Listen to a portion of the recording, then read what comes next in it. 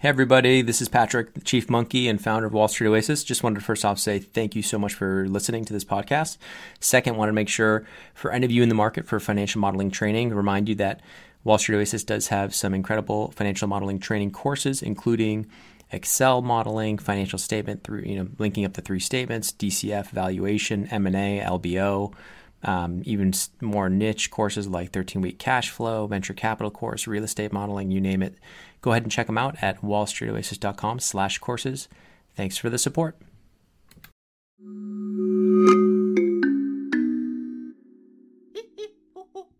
Hello and welcome. I'm Patrick Curtis, your host and Chief Monkey, and this is the Wall Street Oasis podcast. Join me as I talk to some of the community's most successful and inspirational members to gain valuable insight into different career paths and life in general. Let's get to it. In this episode, member Lane Staley, one of the most giving members in all of WSO's history, shares his inspiring path as an engineering student during the Great Recession in 2008, all the way to a post-MBA associate seat in private equity, and now as a vice president at a merchant bank in the Northwest. He shares how he first broke into consulting out of undergrad during a very tough recruiting environment, his jump to investment banking, and how he was laughed out of the room by a private equity partner during an info session when he told him that his eventual goal was private equity. Learn how he managed to prove that partner wrong with some simple legwork. Having lived in a lot of different regions and tasted a lot of different industries in his short career, I hope this guest gives you a nice taste of the nuances of each. Enjoy.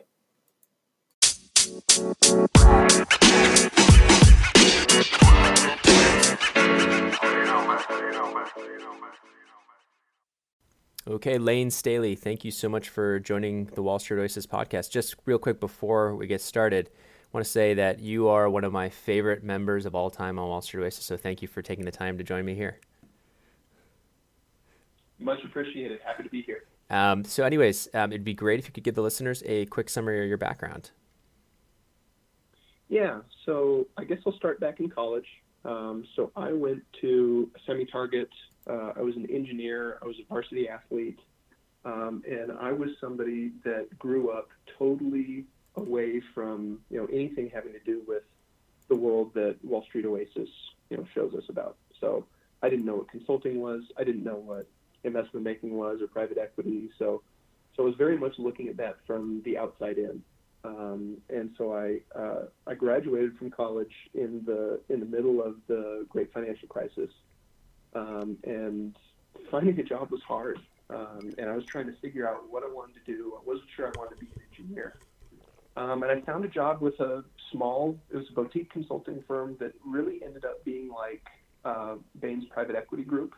I mean, most of what we did was, 2 to 4 week, really quick sprint due diligence projects for buyers, for private equity firms looking to buy companies. Mm-hmm. And what type? And so I did that.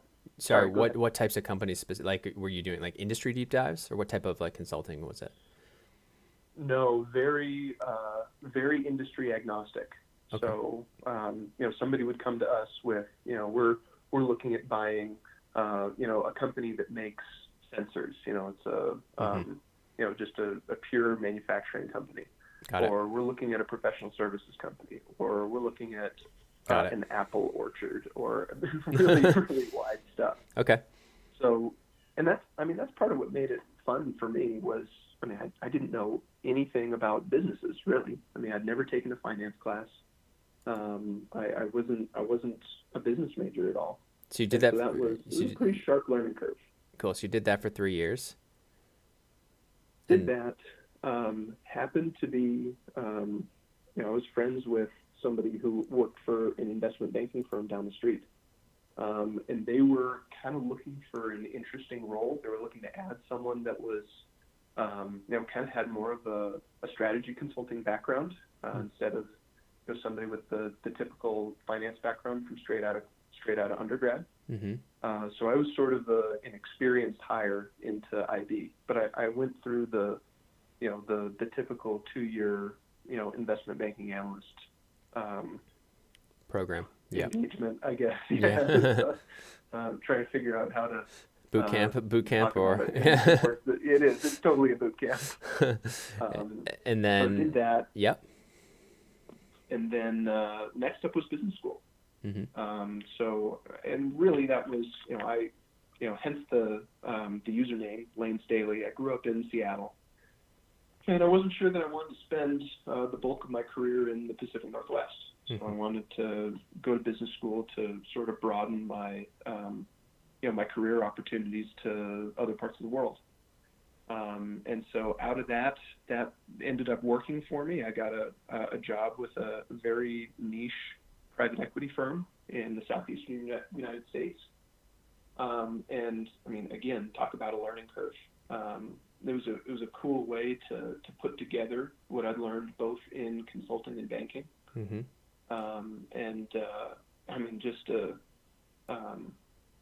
The work was just awesome. I mean, being on the buy side of the table was really intellectually engaging. Mm-hmm. And then after doing that for a couple of years, I got a chance to come back to the Western U.S. and work for what I'll call a merchant bank. And we can spend a little bit of time talking about exactly what that is, but that's my role now. So I'm not a partner, but on a partner track, and hopefully in the next couple of years we'll be able to get to that point. Great. So a lot to unpack there. Let's start back all the way in college. So you were in college, you're getting an engineering degree. What kind of, as I assume you graduated in 2008, or was it 9? 2008. 2008. Yep. So 2008's coming, the whole world's falling apart, and financial crisis, and you're struggling to get a job. Did you have any internships? Did you even think of consulting? Were you looking for engineering jobs, your junior year? Any internships? What did your resume look like kind of coming into recruiting, or I assume you didn't have anything coming into your senior year lined up. Tell me what that was like. So I'd found jobs in summers before my senior year, but all of them were engineering. They were engineering internships in labs, or I did research one summer for a university professor. Very, very much an academic track. So really what's I guess changed me to a different path was I did research my senior year for a professor at my university. Mm-hmm. I was mostly done with my course requirements, and so I was an athlete, and so I was basically playing my sport and doing research. Fun. And the sport part was great. Mm-hmm. The research in the lab part was really unfulfilling. Okay. And so I kind of had a open my eyes moment of like, shoot. But that was your senior year. That was your senior year. It's like, oh man, it's late. It's my senior year. Yeah. I've tried to organize my entire education around doing this, and I don't think this is something I want to do. Man, I think that happens to so many people. I think people, you go down a path, you do something maybe because you can do it, and then you realize, wait a second, I don't want to be doing this the rest of my life. I think it's tough as a 20-year-old, 19-year-old, 20-year-old to kind of be making those decisions, especially now with accelerated recruiting. You're making those decisions so early. Like, do you really know you want to be an investment banker at 19, 18? No, probably not. But you better start making the steps you need to make to increase your odds. So, okay, tell me a little bit about you come to this epiphany. You're in the lab. You're like, this is miserable. What's your next step? What do you start doing? So one other quick plug on that note. That's why I think places like Wall Street Oasis are so valuable, and why I'm more than happy to spend time trying to give back to this community, because when I was in college, I was not good at information gathering or advocating for myself. I had this picture in my mind of what this role was going to look like, but I didn't really test that thesis that much. I continued to kind of have that in my brain. Was it romanticized? Was it romanticized? Like, totally. Yeah. Entirely. Yeah, like I'm going to be in the lab discovering these cures to cancer or something like. Was it something like that, or was it?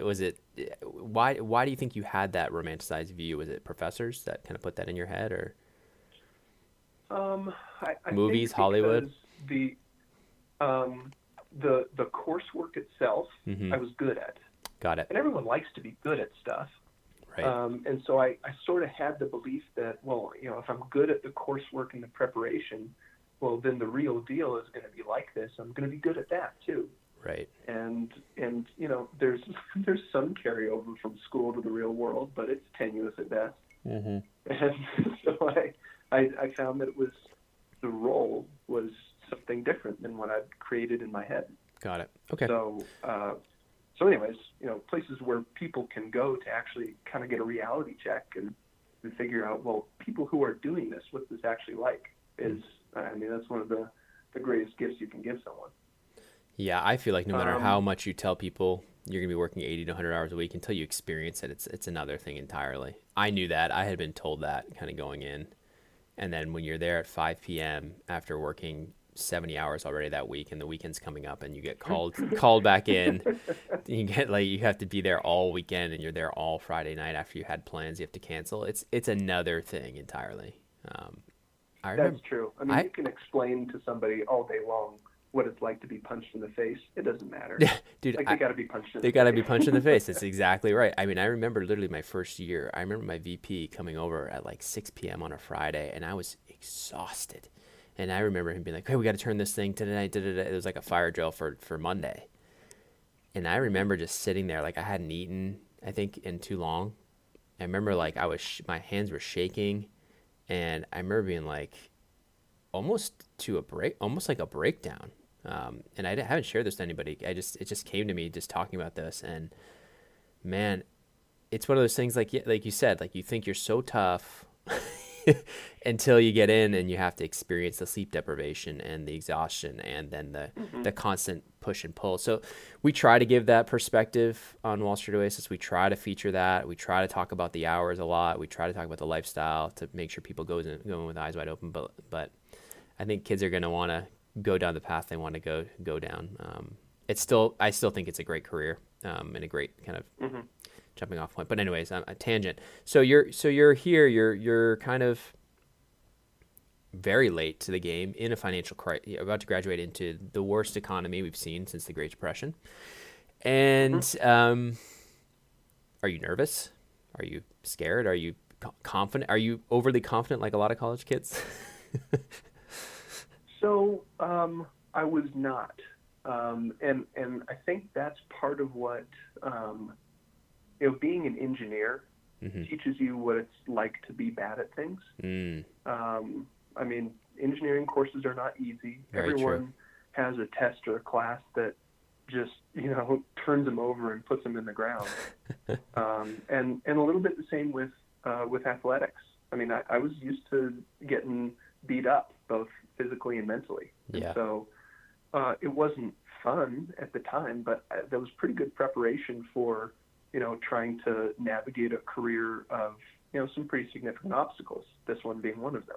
Yeah, for sure. And so, I really kind of broadened out and thought, I tried to really for the first time go out to any sort of network and use the career services at my university and try and figure out, hey, people with a technical background who, are at least academically smart, what can they do? Like, what can they find to do in the world?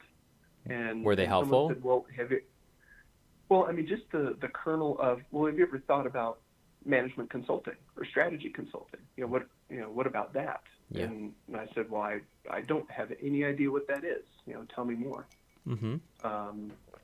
And so I thought of it as, and it was explained to me as, this is going to be like going to grad school, but it's like an accelerated business education. Yep. And I thought, shoot, well, that's perfect. That's what I should be doing. Had there been interest in business before? Like, did you have interest in business? Like your family or anything like that? Was anybody in finance or consulting?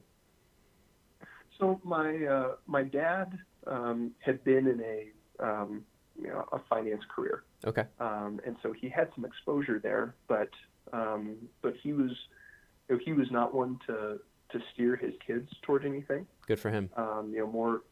more wanted us to find out what we were interested and good at. And Cool. I mean, you could argue that maybe it would have been better if I'd known a little bit more sooner.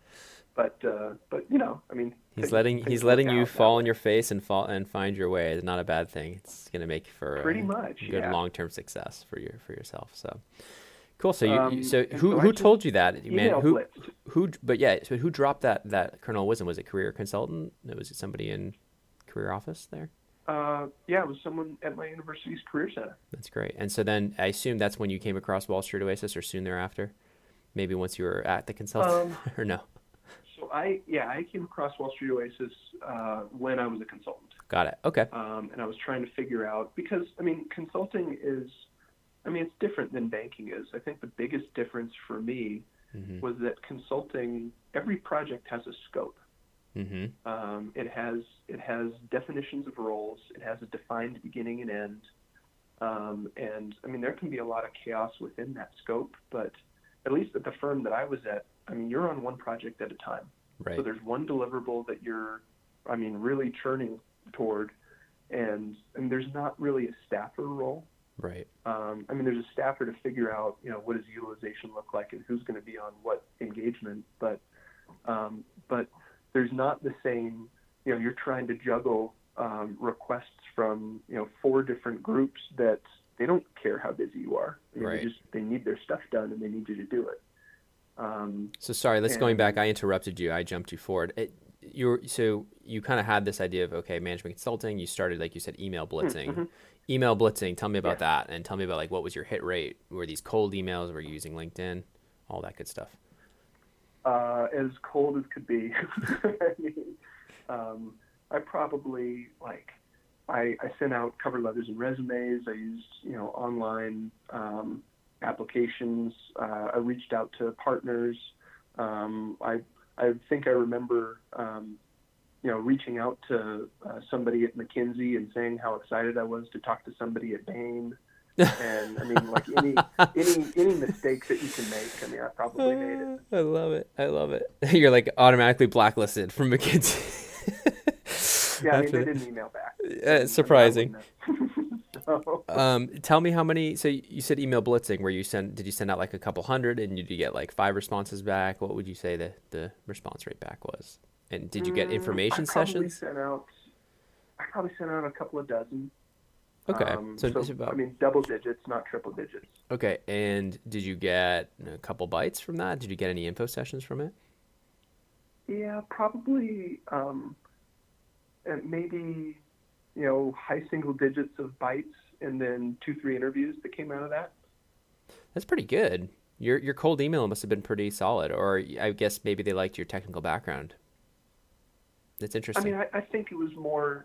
Look, I had good grades from a pretty good school Yeah. in a difficult degree, Yeah. and I was an athlete. Yeah. And, I mean, that's just as a resume to send people. Yeah. I mean, that's you may meet me and go, well, geez, that was a waste of time. But what's the at least from a but resume, I mean, that's a pretty solid start. yeah? So tell me a little bit about how you would, humble brag in the initial cold email. Did you list all those things out? Be like, hey, I'm an athlete over at this school, with the engineering major, but I'm more interested in consulting now. Is that kind of how you would pivot it, or coax it, or was it really short and to the point? Like, I just want to talk about you. Do you remember? So I went the other direction. I made them way too long. Got it. Like I basically wrote a personalized cover letter in each email. And that was really before I knew how busy people were. And there were probably a bunch of people that looked at this missive and said, well, I don't have time for that. Yeah. But to But be honest, I it think sounds the like it bite that I worked. got, It worked. what's that? It sounds like it worked though. So you probably put in way too much time for each one of these. It sounds like, or like you spent a lot of time, because it was interesting to me when you said you email blitz and it was only a few dozen. Like you only sent 30 emails. Like that's not a lot. Nowadays, it's not. It's just not. But the fact that you got 3 interviews out of that, not even 3 contacts, but 3 interviews or a couple interviews is actually really impressive, especially back then in 2008. So okay. And those took me hours. I mean, that's probably I remember it as being a blitz because because I spent so much time on it. On each one. And it was because I spent so much time on each one, and I could probably call them up. And I mean, there's probably a commonality of structure, but they were basically rewritten every time. And why were you? A huge caveat. I would not advise this to people listening. But like, what were you personalizing besides the firm name? I mean, did you know enough about these people or the firm? Were you like trying to like write about their firm and make it all very specific, or write about them somehow? Tried to make it about their work. So my basic outreach was, look, I think I'm a pretty bright guy. I like to solve problems. I'm sort of indifferent to the types of problems they are. And most of these firms have a whole bunch of case studies on their websites. And so I'd pick out the case studies and say, hey, this one looks really cool. Here's why. Or, this one would have been really interesting to me. Here's why. Like, here's some part of my experience or background that I think would have been useful or interesting here. And I was probably wrong a lot. I love it. Okay, so you end up somehow getting 3 interviews. Tell me about that interview. Was it a traditional case interview? Was it more just fit? A blend. I mean, they were the same case interviews that you read about in, what is it, Point and Case, or Case and Point, study materials. Case and Point, yeah. And sort of similar to the rest of my background, I didn't know how to case. I mean, I'd spent some time, understanding the some of the basic rules, so to speak. But I didn't really have an appreciation for, what they were looking for. Yep. And so that sort of let me be a little bit more unapologetically myself. Yeah. And I just I'm going to think through this the way I know how to think through it. So you were the uber genuine case interview. You were the truly intellectual, not prepped, really truly working it out, not pretending like you're working it out in your head, knowing the answer. Entirely. Yeah. Which maybe was endearing to some people. That was funny, kind of going back, especially when I was in business school and, learning about how people were trying to case and what that whole process looked like. I was like, oh man, I didn't do any of this.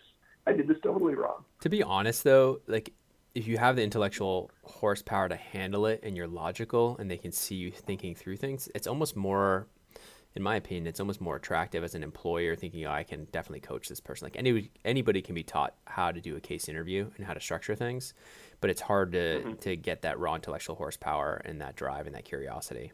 So it sounds like at least one went really well because you got an offer, right? And was this, how late was this in the game? When were you graduated? Did you graduate without a job, or what was the timing? Yeah, so this was like August, maybe.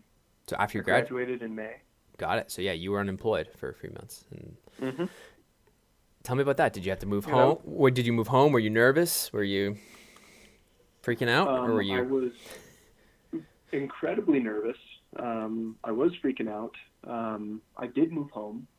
All of those things were, very much on my mind. And this was a time I find it difficult, especially with the analysts at our firm now, to try and help them understand just what was going on in the world in 2008, 2009. Yeah. We were worried that there would be no jobs anymore for anybody. Yeah.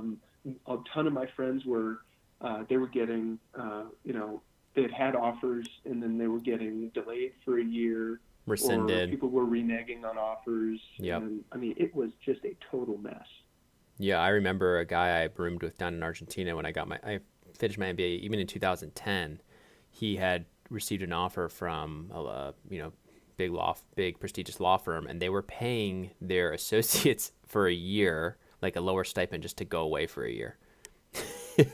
And just here's $50,000, don't come work yet, that type of thing. And he was loving it because he's like, hey, this is like a vacation before he has to go to the real world. So yeah, it was a scary time. Even 2009, 2002, it took a long time to kind of dig out of that. But so but it was still only 3 months out of school, right? So this was you Mhm. ended up landing a job, and tell me about that.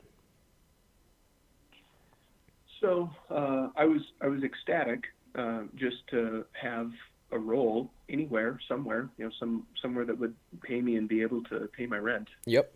And so then, anything beyond that of like, how is this, what's the prestige of the firm, or how is this setting me up for, some other career trajectory? I mean, I wasn't even aware that existed. Right. Um, so I was just kind of focused on going in and doing a good job. And I did not do a good job for at least like the first 6 months How do you know that? because I was I mean, just my observations of, how am I, what am I able to take off other people's plates? How am I being useful as a team member? Because there was so much that I didn't know. Mm-hmm. We were trying to do just a little piece of analysis on, I forget what the context was. It was some company that was trying to understand something about their growth. Okay. And I asked one of so we were analysts, and then the next row up, the next roll up was associates. And I Yep. asked one of the associates, I was like, "Hey, what's this YOY?"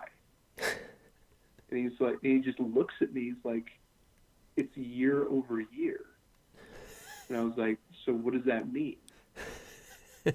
And he just, I'm sure he was like, just totally dejected of like, I cannot believe I got somebody who is this incapable. He was probably like, go Google it, dude. Yeah, I mean, I don't know. Like, I've never seen any of this before.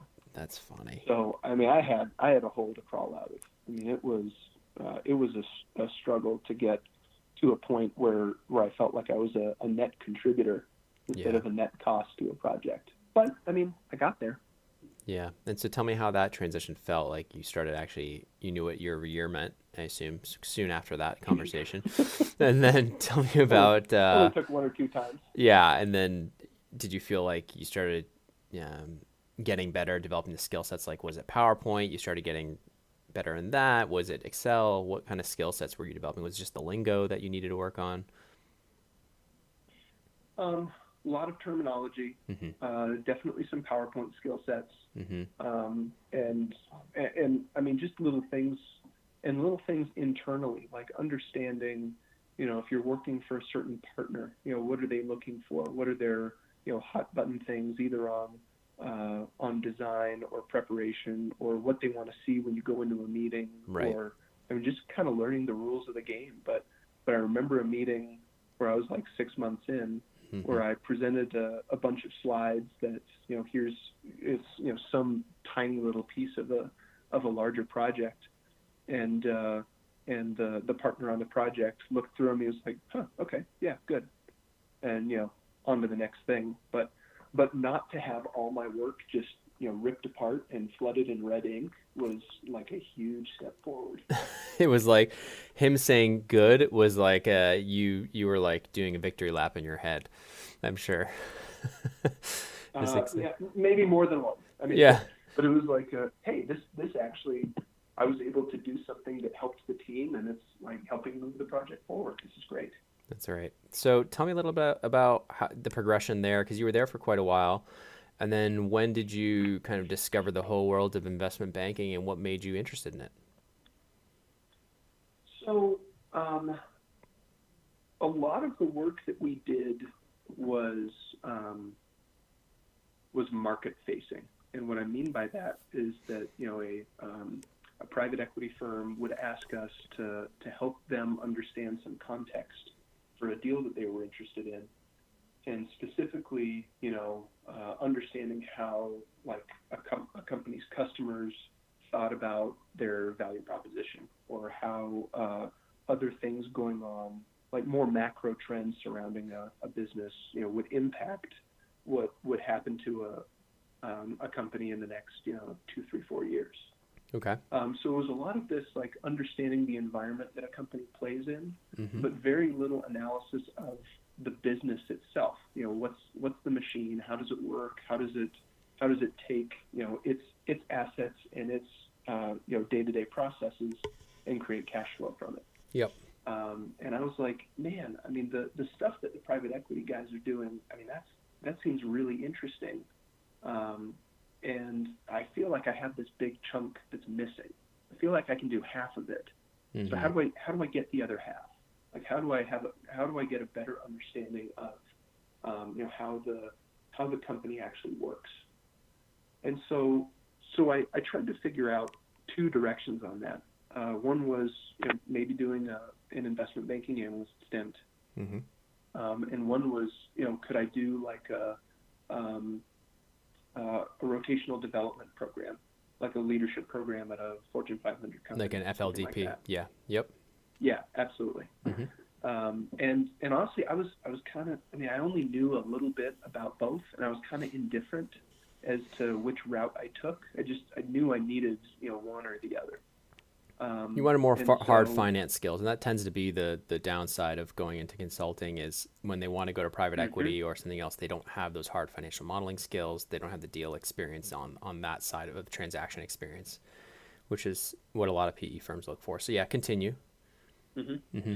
Yeah. So I was basically about to get started. I'd cleared, it was January, we cleared bonus season. I was trying to figure out, okay, is this the time to make a move and figure out something new? Mm-hmm. And I was basically about to start a similar outreach campaign to what I had done when I was leaving undergrad. And I ran into a friend of mine that was working at a boutique investment bank mm-hmm. in the same city, basically a block or two away from my consulting firm. Okay. And we were talking about what it was we were doing, and he had said that they were basically looking. They were sort of tired of the continuous stream of analysts that had a maybe a finance and accounting background or maybe an economics background from undergrad, mm-hmm. but didn't have a lot of the PowerPoint skills, didn't have a lot of the market context skills. Mm-hmm. And so they're trying to figure out if it made sense to see if another background would work. And some private equity firms have done this. Some private equity yep. firms have a stated interest for management consulting backgrounds instead of banking. And you're just choosing what it is you're teaching people. Yep, exactly. Because nobody has the full complement. Yeah, or it's very rare. And so, yeah. Yep. And so I said, well, this sounds interesting. Mm-hmm. I could be interested in this. Mm-hmm. And so that was it. That was my search. It was, I went in for a couple of interviews and got a job out of it. So I never really went out to do a broader search. Interesting. So how did you know this person? Is just a friend of yours from school, from just growing up, or? No, from just being in the same city and going out and meeting friends of friends that are doing other things in the same community.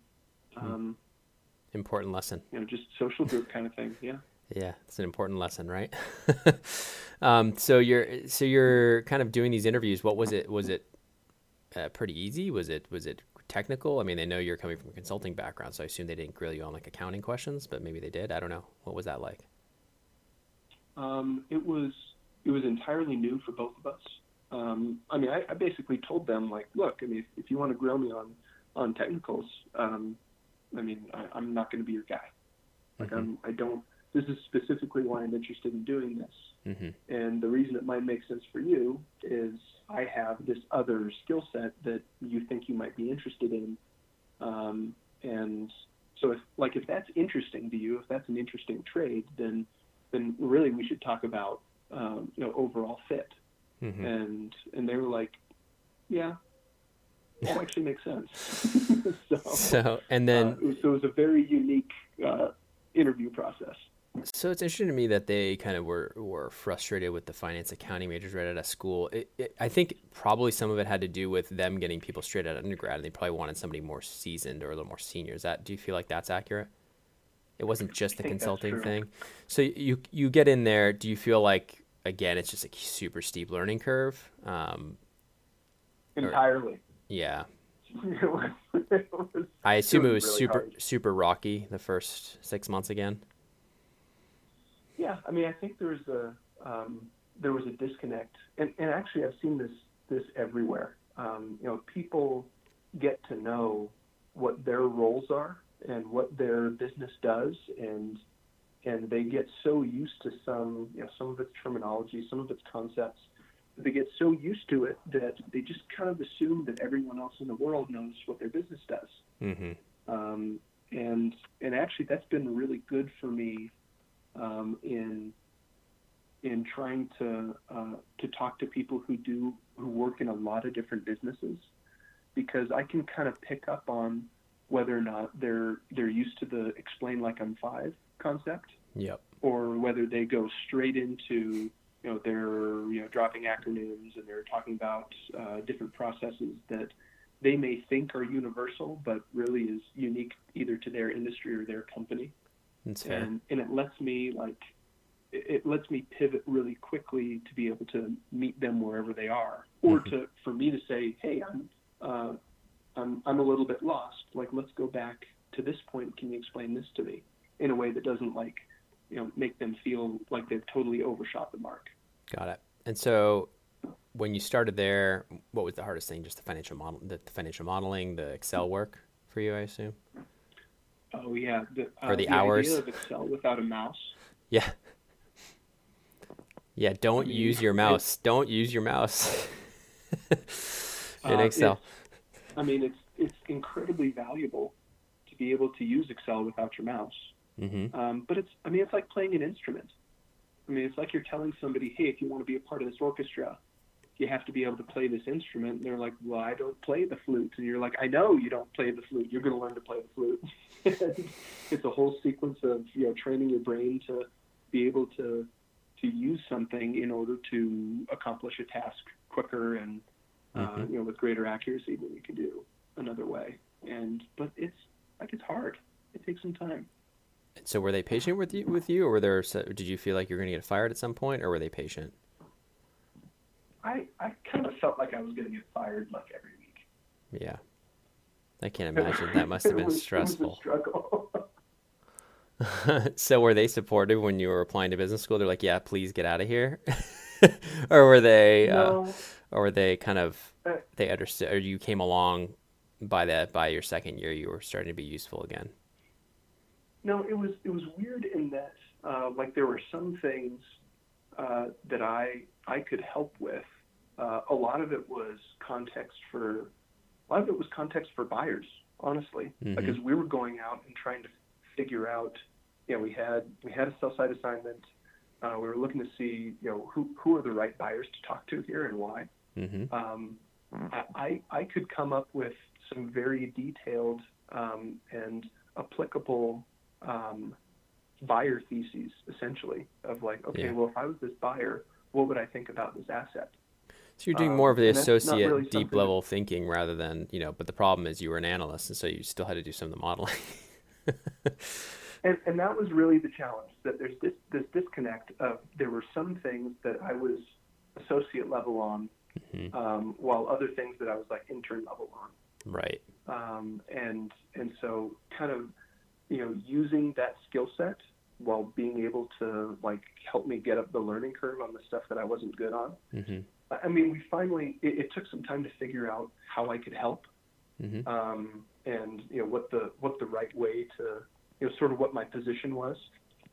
Yep. And when that happened, actually, it was I think it was pretty productive. Then I wasn't worried about being fired anymore. How long did that take before you feel like you were hitting your stride? Probably another 6 months. It's almost a year, and Yeah. yeah, and so you're there for another year, and so you were probably very productive that second year. Tell me a little bit about why business school. What was your thought process?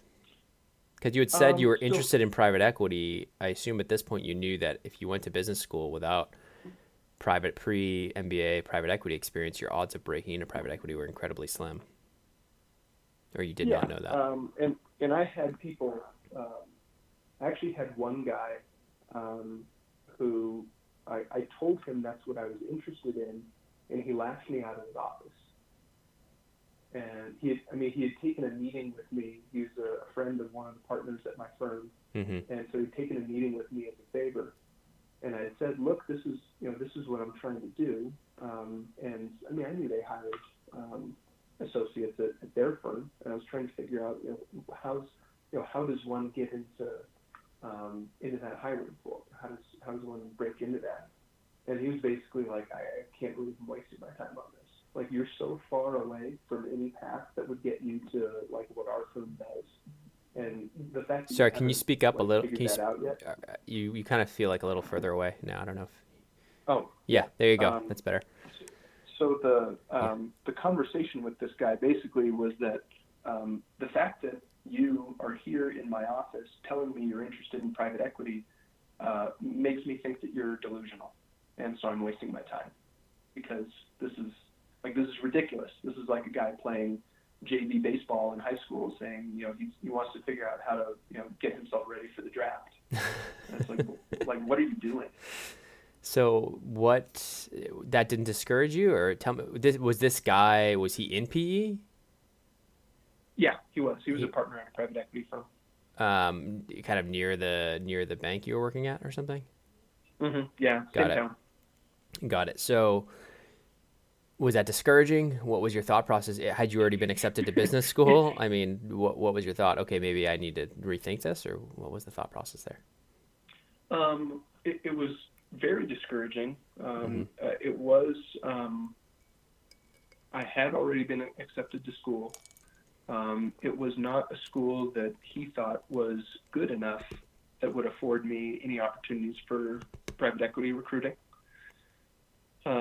And so, I mean, I wasn't rethinking like what school to go to, but I was rethinking like, do I do another investment banking stint after business school? Do I want to, are there other alternative pathways or skill development that I can get that, as a possible, side door or back door in? Mm-hmm. And so what did you come up with, or did you just go to school and just thinking, I'm going to try my best and recruit for both? Or Yeah, went to school, kind of thought, I'll try and figure out how to position myself to. because I got to say, man, there's a lot of people with this exact kind of path, or what I would call delusion of, hey, I'm in consulting, I'm going to go to banking, and then, I'm going to go to an MBA and go into private equity. Well, no, it doesn't work that way. The problem is you have so many pre-MBA associates that already have that private equity experience before you get to business school, that are fighting for a limited number of seats post MBA. So to come into your MBA and say, I have no private equity experience, I have banking experience, but I'm going to get into one of those post MBA seats is incredibly difficult to do, unless you're just like a really good networker, or you're going to somewhere that's a little more open to taking somebody that doesn't have that experience. But so tell me about, so you get onto campus. It doesn't sound like you were deterred, but maybe you were just a little bit more wary of like, this may not happen. So were you recruiting for banking, consulting? What were you recruiting for in that first kind of? I was recruiting for consulting. Okay. And I was recruiting for consulting because I thought of my experiences that had been the stronger one. Mm-hmm. And it was more likely that I could get into a place where I was doing more of what I had been doing earlier on, and maybe that was a way to kind of side door my way in. Interesting. But side door your way into PE, you mean? What's that? Side door your way into private equity, meaning if you went to consulting? Yes. Got it. Okay. Yeah. Fair. And I mean, so I did. I went to a consulting firm for my business school internship, and they've had people make that jump. Okay. It's not common, but they at least had a history of people doing it that got me comfortable that it was at least possible. Yeah, it's a strong firm, but yeah. Okay. And in the meantime, so again, I'll kind of outline just how lucky I got. So there was a private equity firm not that far from where my business school was, that was nascent. I mean, they were raising their first fund, so a lot of early fund one risk.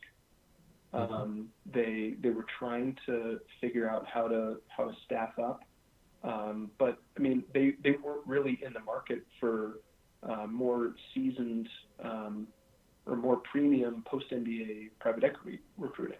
Because of their size and that risk level. What was that first fund? Like 100 million, under 200 million?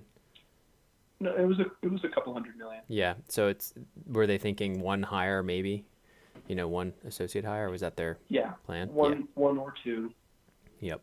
And it happened. They were focused on an industry that actually lined up really well, all the way back from what my engineering experience had been in undergrad. Got it. Okay. And one of the partners had come up through more of a consulting background, and he worked at or had worked earlier in his career at the consulting firm that I interned at. Ah, so you have a couple nice little check marks next to your application because you have a similar background to him. So and so what we ended up doing. Well, how did you even find this place? How did you even know to talk to them? Was it through just a business school? They came on campus, alum? How did that work? No, they. I was looking for private equity firms near me, where I could basically go and work for free. Okay. I was trying to figure out, okay, where's within, some kind of driving distance that maybe I can convince somebody that I can do something useful for them. Wait, so you're saying you had this top summer internship at a top consulting firm, your summer associate, your summer in between your 2 years at your MBA, and then you graduated without a job and you started just going around saying, I'll work for free at these PE funds? No, this was during my second year of school. Okay, so you wanted to do an internship during your second year to try and help yourself kind of transition into full-time. Did you receive a full-time offer from the consulting firm? I did. Okay, and so then so I looked at that kind of as option value. That, if I have a couple of free months where I can see what else I can find. And they didn't put pressure on you to accept? If that doesn't work out. They didn't put pressure on you? Not really. I mean, you had a couple months, you felt like, to... I had a couple of months, yeah. Okay. I'm surprised that you had that long. But okay, so you just expressed to them, yeah, it's really interesting, I'm just thinking it over kind of thing? Or how did you communicate back to them? Thank you so much. It was a great summer. Pretty much. That it was a great summer. I really liked my experience, which was true. I mean, it was a great experience. Yeah. And I was, going to take a little bit of time to make sure that, I wanted to come work there if it was, what I could really commit to for a couple of years, instead of using it as, some jump off point or, try and, figure out what other offers I could negotiate against. Great. So you had this in your back pocket. You had this offer, so you were set, kind of going into your second year where you thought, hey, let me see if I can get some private equity experience on the resume. I'll work for free while doing class if it's close enough, right? That's the thought process. Yep. So you start, how are you doing the search? LinkedIn, or how are you doing this? The WSO company database? I mean, good old Google. Google, okay, cool. And so you come across this kind of nascent fund that is in the process of fundraising, or they had just closed? No, in the middle of fundraising. Okay. And how do you approach them? Do you find this guy somehow? How do you reach out over LinkedIn? How do you get the email? His email was on the website. Okay. And yeah, tell me what you wrote on that. Tell me what you wrote on that email. I told him that I was a business school student, that I had, kind of similar to my previous email outreach, I had a couple of things that I thought could be, good fits for them specifically. Mm-hmm. Like I structured it as, what are the problems that I can solve for you? So I wasn't looking for a favor. Right. I was saying, look, I think I can help you do these things. And it's a pretty, it's a pretty low cost option for you to be able to have some extra help. So, maybe this will work. And you said for free, basically. I'll work for free. I think it was, I don't know. I think I worked for minimum wage. Got it. So did you say that in the initial email, or how was that kind of communicated such that it didn't look desperate, but it still was like, hey, it's a great option? No, I just told him. I didn't say anything about comp. I just said, this is what I'm interested in doing. Maybe we can, Hop on a maybe we call. can figure out a way um, to sit down and talk about this. And I kind of left all the comp discussion as So okay. ambiguous. So he obviously reached out, but when did you guys talk? Tell me about that first meeting. I sat down at a coffee shop like a week later, Yep. and he was like, "Yeah, that actually sounds great. You seem like a regular, normal person, and I can read your resume. We can totally use someone like this. So, no promises. Like, I'm not promising that this turns into a job. So, yeah, let's give it a shot. Let's do 10 hours a week or 20 hours a week or something like that." And I said, "Okay, sure." Done. So you're getting some of that PE experience, and then as graduation's approaching, tell me about that. What's the thought process going on? You're still getting paid very little for this work. Yeah. Rewind a little ways. Sure. So I did this. I did this for I don't know, 2 months, 3 months maybe. Mm-hmm. And they pulled me in a conference room and asked if I wanted a full-time job. And you, of course, said absolutely. I said, "That sounds great." Okay, so you're very far away from home at this point. Mm-hmm. Did anything go through your mind of like, this is not really where I want to be? Was there any kind of concern they hadn't closed their first fund, or it was just like, hey, I'm going to learn here? Was that the thought?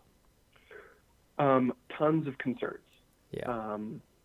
And really the thought was, I know that I want to be in an investing role. I had a lot of conviction around that as a career goal. Right. So from the standpoint of, am I making some steps to accomplish that? I thought the worst thing that could happen here is that, it didn't work out, and I could probably find another similar role and kind of, repeat a year or two. Mm-hmm. Or I didn't feel like it was closing a lot of doors. It was definitely closing a door on the consulting opportunity, Right. Out of business school. Right. And that's not nothing. That was a really good opportunity. Right.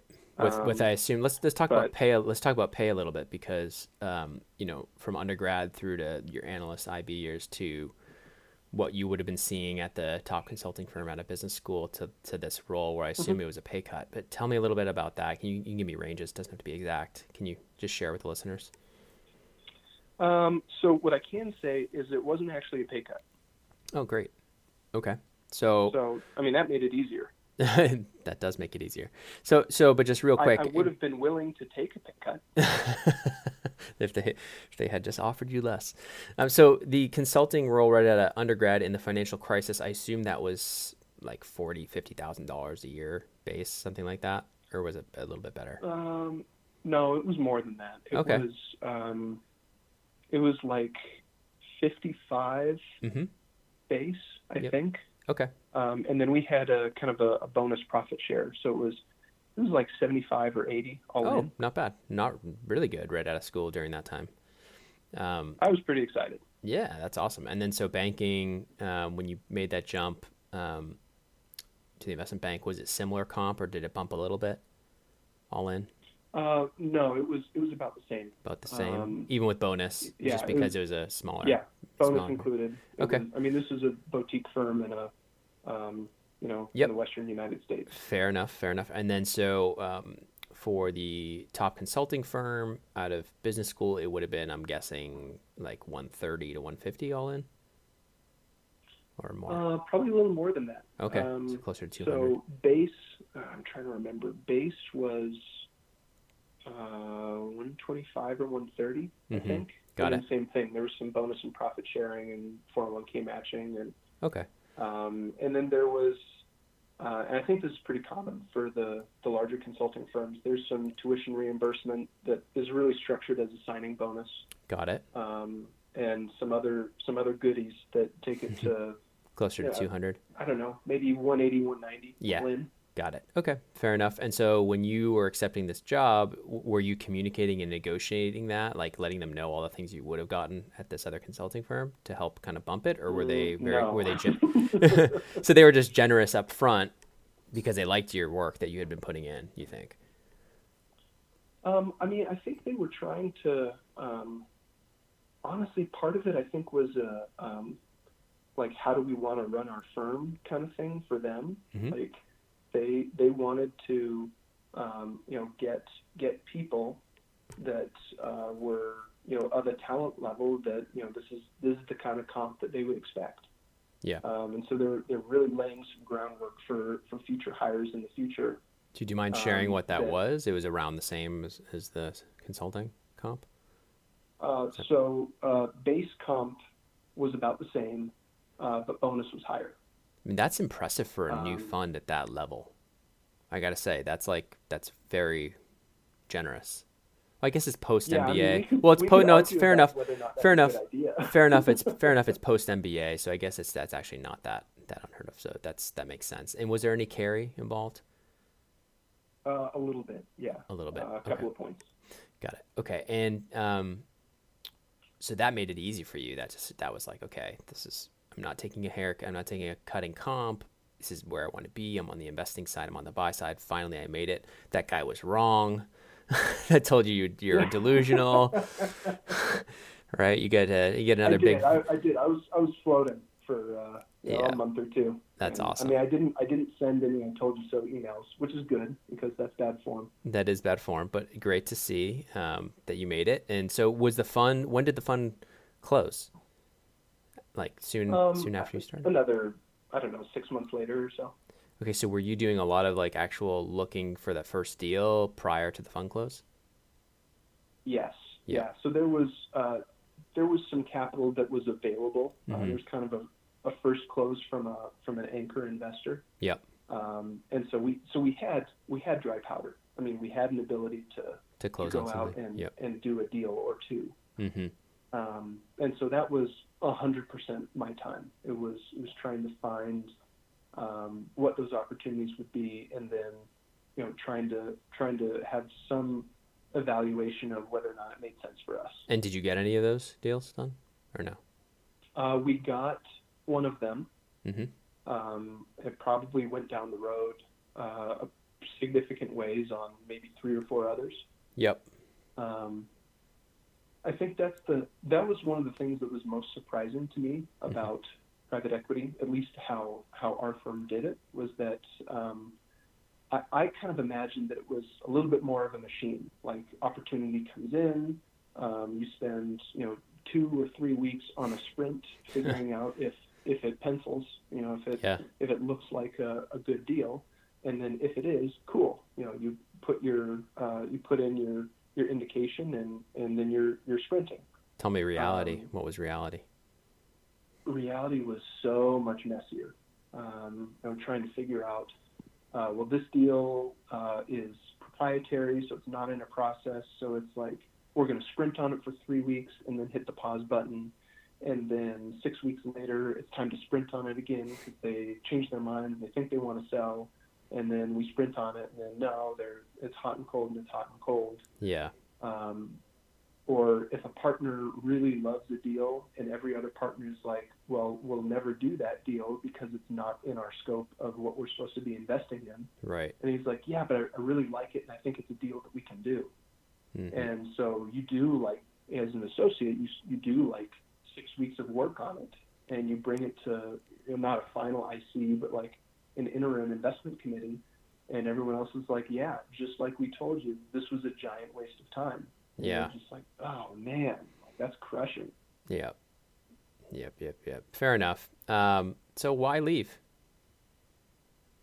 Another opportunity that was closer to family, Okay. and offered me a little bit more latitude to work on what I wanted to work on. Tell me about that. I think there's a point where everyone gets to where you feel like you're far enough along the learning curve that that you want to spend time on the projects or the opportunities that that you think are the most promising. And when someone says, "Hey, this is a deal that I want to do," convince me that this is a good deal. And you don't believe in it. That's hard after time, and doesn't mean it's a bad investment. Doesn't mean they're not going to be successful. It's not at all a referendum on their firm's success. It's just how you have some options. There's a lot of places that you can go work. So how do you want to spend your time in a way that you enjoy and find valuable? And so you felt like this new opportunity gave you more of the decision making of bringing deals, and it was obviously a title promotion, so called vice president.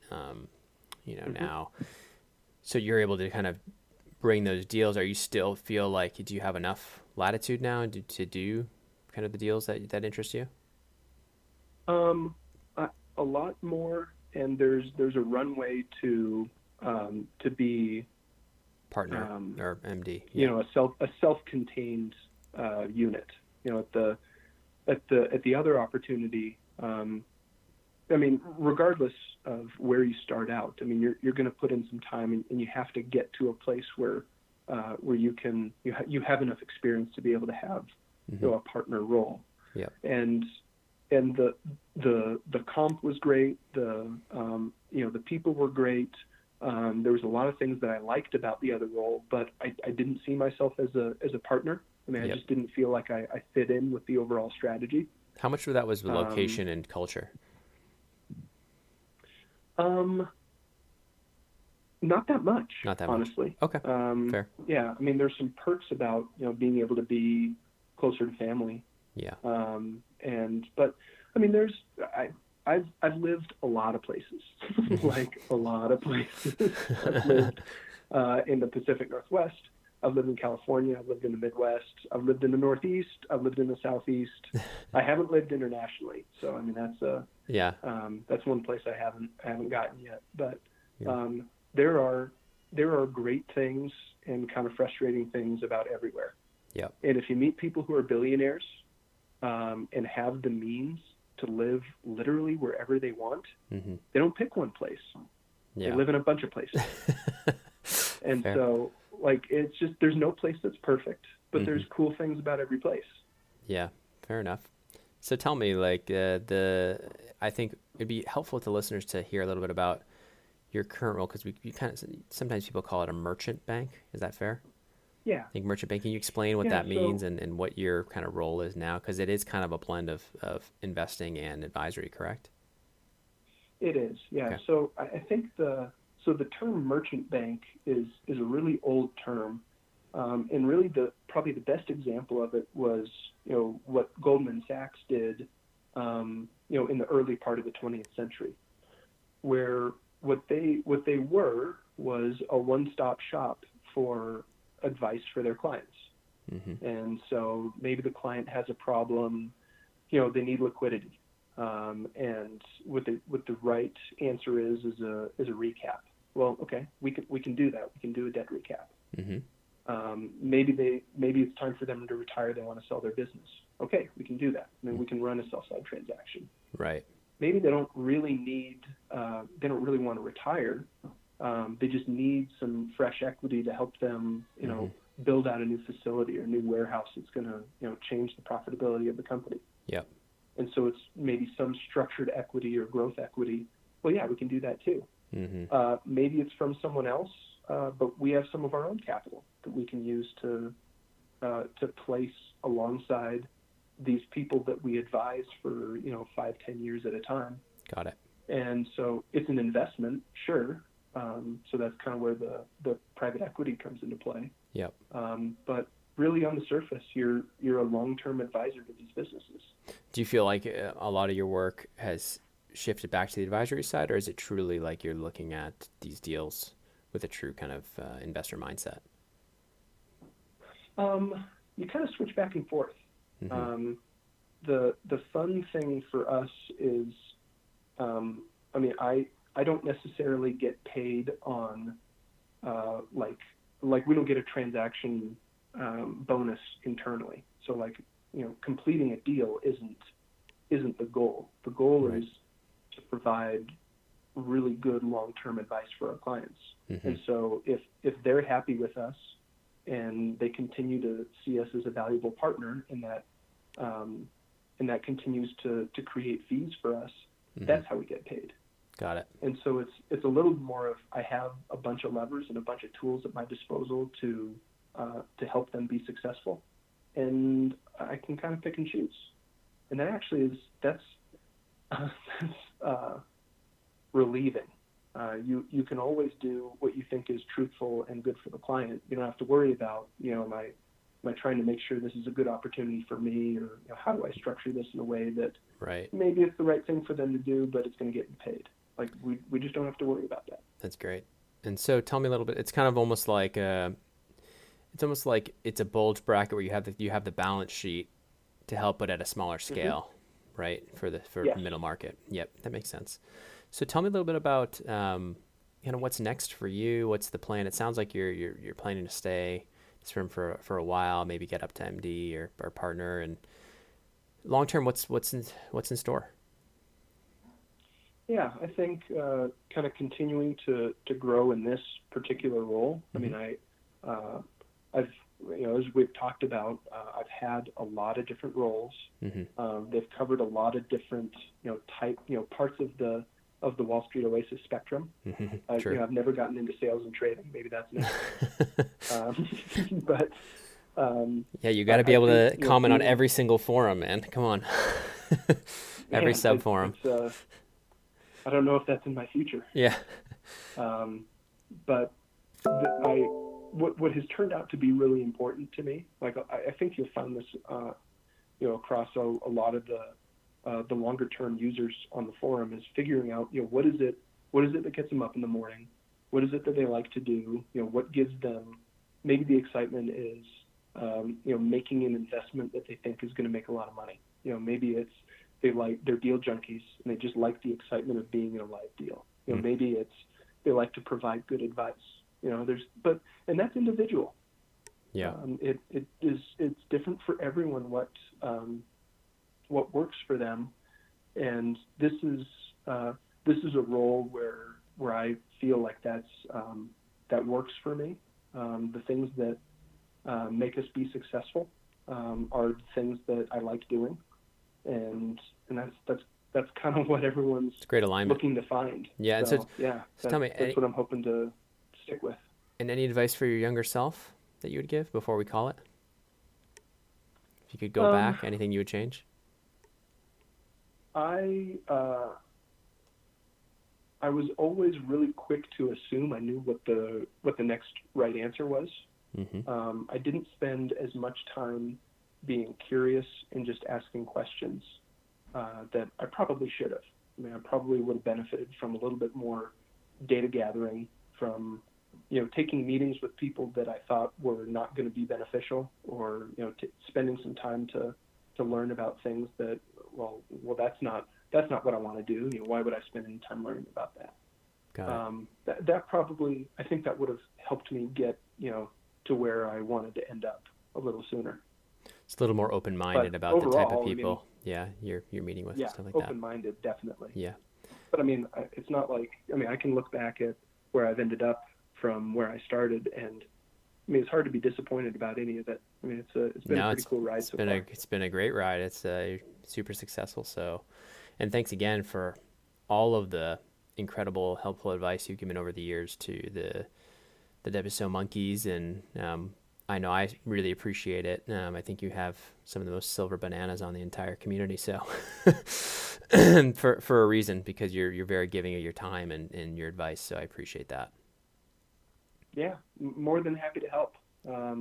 I've been a little quieter recently just because, it's you're been busy. a busy time at the office. But, that happens. It happens. Well, hopefully we can have you keep coming back for years to come. Thank you so much for your time. And thanks to you, my listeners at Wall Street Oasis. If you have any suggestions whatsoever, please don't hesitate to send them my way, patrick@wallstreetoasis.com. And until next time.